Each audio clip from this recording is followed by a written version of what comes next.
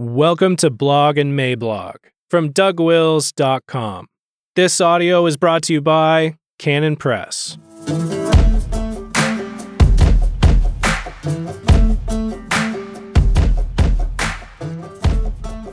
The Revolt of the Normals, Part 2, June 16th, 2021. Introduction.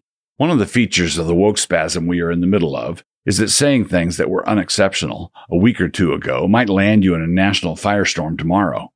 Shoot, you might find yourself pilloried because you quoted, and with apparent approval, a phrase from one of Obama's campaign speeches. You know, from one of those times when he said that he believed that marriage was a union between one man and one woman. It is hard to believe that we have traveled so far and so fast in such a short period of time. But you also have to remember that because this is a free fall, the progressive agenda is being fulfilled at 9.8 meters per second squared. That can go pretty fast. When the fecal matter finally hits the electric cooling device, the one with the rotating blades, two of the things that will not maintain their composure during such a time will be our old friends status and quo. Everything under our feet will shift, and everyone will have to decide what they are going to do now. And when I say now, I mean right that minute. In the previous installment, in Part 1, I asked, under the form of a dark parable or metaphor, whether a person would go to Connecticut or to Texas, and what they would say when they got there. I will show my hand here. I would go to Texas, and then I would say, rather I would preach, that being quote-unquote in Texas is nowhere close to a solution. Another name for red state salvation is damnation. Any place on earth that is inhabited by fallen and sinful human beings is a place that is susceptible to the temptations of soft totalitarianism, a place vulnerable to the blandishments of this totalitolerance we have going on. And Texas, along with any other place still dominated by normals, is going to have to learn how to find its refuge in ultimate transcendent realities. Otherwise, the same dreary thing is going to keep happening over and over again. Slowing the revolution down is utterly insufficient. But that means acknowledging that Christ is on the throne of David, which means, in turn, a farewell to secularism. To reprise Francis Schaeffer once again, if there is no God above the state, then the state is God. And that condition is not our secular salvation, but rather our disease. Normal can't defend itself. I heard just this last week that apple pie is now racist, and I suppose it kind of figures. Why not? Everything else is. I suppose that this means that our red check tablecloth is now suspect, not to mention the Winchester over the fireplace. If normal life, the kind that was running on cruise control just a few years ago, could defend itself against this kind of thing, then why hasn't it? An unchallenged assertion that apple pie is racist means that our hemophiliac nation is at some point going to die of these paper cuts. Change the illustration. A body with a healthy immune system can fight off infections. A body with AIDS cannot fight off infections, and as a consequence, that body could easily die of something pretty silly.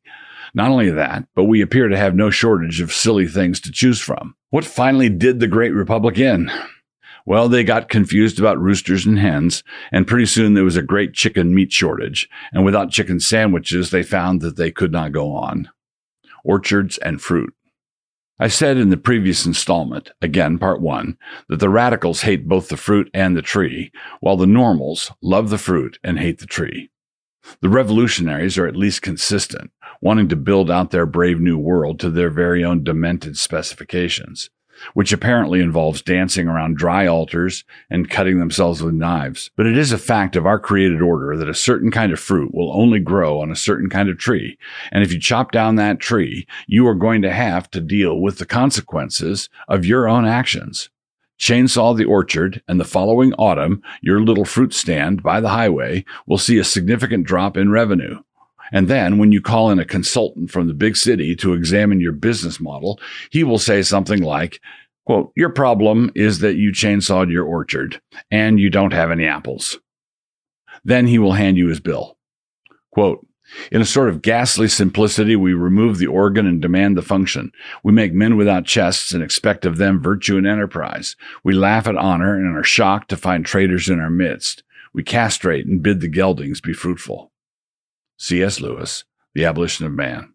Our materialist paradise here is a great city populated with ingrates who have a slim grasp of covenantal cause and effect.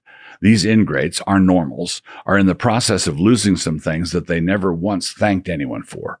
They don't like it, and as they fight for these things, they find they have to fight for them on their own. And that is why it seems increasingly impossible.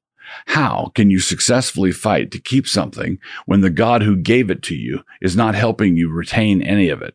But as things grow increasingly bizarre, it is easy to react with expressions of simple distaste to that grease-painted eunuch in a dress, as though an ick recoil is going to be sufficient. How could that be sufficient?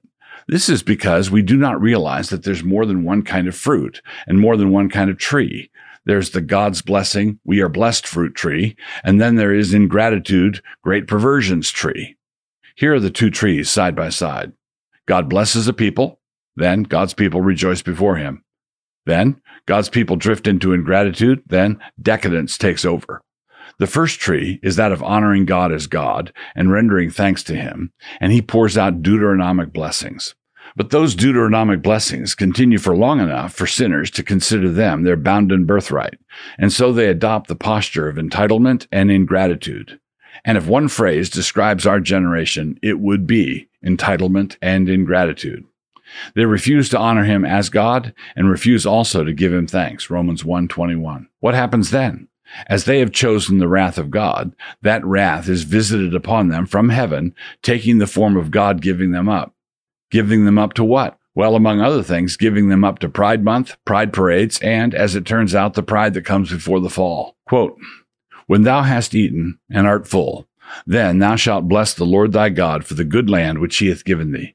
Beware that thou forget not the Lord thy God, in not keeping his commandments, and his judgments, and his statutes, which I command thee this day, lest when thou hast eaten and art full, and hast built goodly houses, and dwelt therein, and when thy herds and thy flocks multiply, and thy silver and thy gold is multiplied, and all that thou hast is multiplied, then thine heart be lifted up, and thou forget the Lord thy God, which brought thee forth out of the land of Egypt, from the house of bondage." Deuteronomy 8:10-14. If we continue on this, our suicidal path, and we all die in this grease fire of ingratitude, the passage above is the one that needs to be carved on our tombstone as a caution to others. The only problem is that when a people are swollen with ingratitude and pride, they rarely visit graveyards in order to read the older tombstones. And so here's the root issue.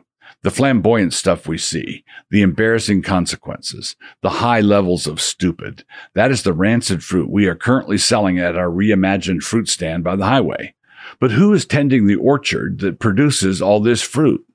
The workers in the orchard are the armies of normals, tending the trees of our complacent ingratitude. So the trees of ingratitude are incapable of growing anything but perversion. That is what they grow. That is the kind of tree that grows this particular crop. Quote, "Because that, when they knew God, they glorified him not as God, neither were thankful, but became vain in their imaginations, and their foolish heart was darkened. Wherefore God also gave them up to uncleanness through the lusts of their own hearts, to dishonor their own bodies between themselves. For this cause God gave them up unto vile affections, for even their women did change the natural use into that which is against nature. And likewise also the men, leaving the natural use of the woman, burned in their lust one toward another, men with men, working that which is unseemly, and receiving in themselves that recompense of their error which was meet. God gave them over to a reprobate mind, to do those things which are not convenient, being filled with all unrighteousness, fornication, wickedness, covetousness, maliciousness, full of envy, murder, debate, deceit, malignity, whisperers, backbiters, haters of God, despiteful, proud, boasters, inventors of evil things, disobedient to parents, without understanding, covenant breakers, without natural affection, implacable, unmerciful, who knowing the judgment of God, that they which commit such things are worthy of death, not only do the same, but have pleasure in them that do them." Romans 1:21-32. But enough about your newsfeed. Our root sin is not anything other than a profound ingratitude. Normals somehow want God to continue to bless America while refusing to acknowledge any responsibility to have America bless God. Ungrateful and increasingly worried normals want to live in the world that God gave them while being very careful to avoid naming the one who is so generous to them. I use the phrase profound ingratitude. Name one nation in the modern world that God has been kinder to than the United States of America. and yet that nation considers it a constitutional and very secular duty to avoid saying thank you to him. Very well then, have it your way. God gave them up. Mark it well. Look back over the cited passage from Romans 1.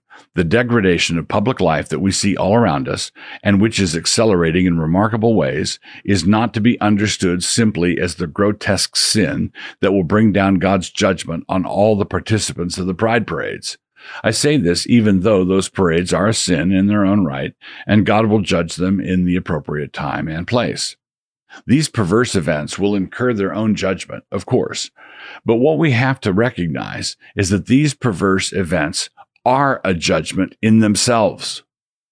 The point to be made is that all this perversion and decadence is God's judgment on the secular normals who would not honor him as God and who would not give him thanks. Romans 1:21. What is the wrath of God in Romans 1? The wrath of God is God saying to man, very well then, have it your way. Quote, God gave them up, verse 24. Quote, God gave them up, verse 26. Quote, God gave them over, verse 28. Quote, the judgment of God, verse 32. A come to Jesus moment that is actually about coming to Jesus. I referred a little earlier to a shortage of physical food. Our real shortage, of course, is a shortage of the word of God preached, a famine of the word. Quote, the days come, saith the Lord God, that I will send a famine in the land, not a famine of bread, nor a thirst for water, but of hearing the words of the Lord. And they shall wander from sea to sea, and from the north even to the east. They shall run to and fro to seek the word of the Lord, and shall not find it. Amos 8:11 and 12. We are not going to address the problem we have by rewinding and starting the movie over. If you back up to an earlier spot in the movie and try again, you are going to get the same movie. This is why repentance is a necessity, and repentance is far more than simple distaste for what is going on right now. Repentance sees where everything went off the rails and cries out to God for forgiveness over that. What do you do when the uncircumcised Philistines are in the gates? What do you do when you find yourself oppressed by unbelievers who are right near the top of their scaling ladders? What you do, and this is the only thing you can do, is cry out to the Lord. Quote, and the children of Israel said to Samuel, cease not to cry unto the Lord our God for us, that he will save us out of the hand of the Philistines. 1 Samuel 7:8. So cry out to the Lord. Ask him to intervene and deliver us for the sake of Jesus Christ our Lord. But when you call upon him and ask him for deliverance, you will have to use his name. Let me conclude with a little appropriation from the other side. Say his name.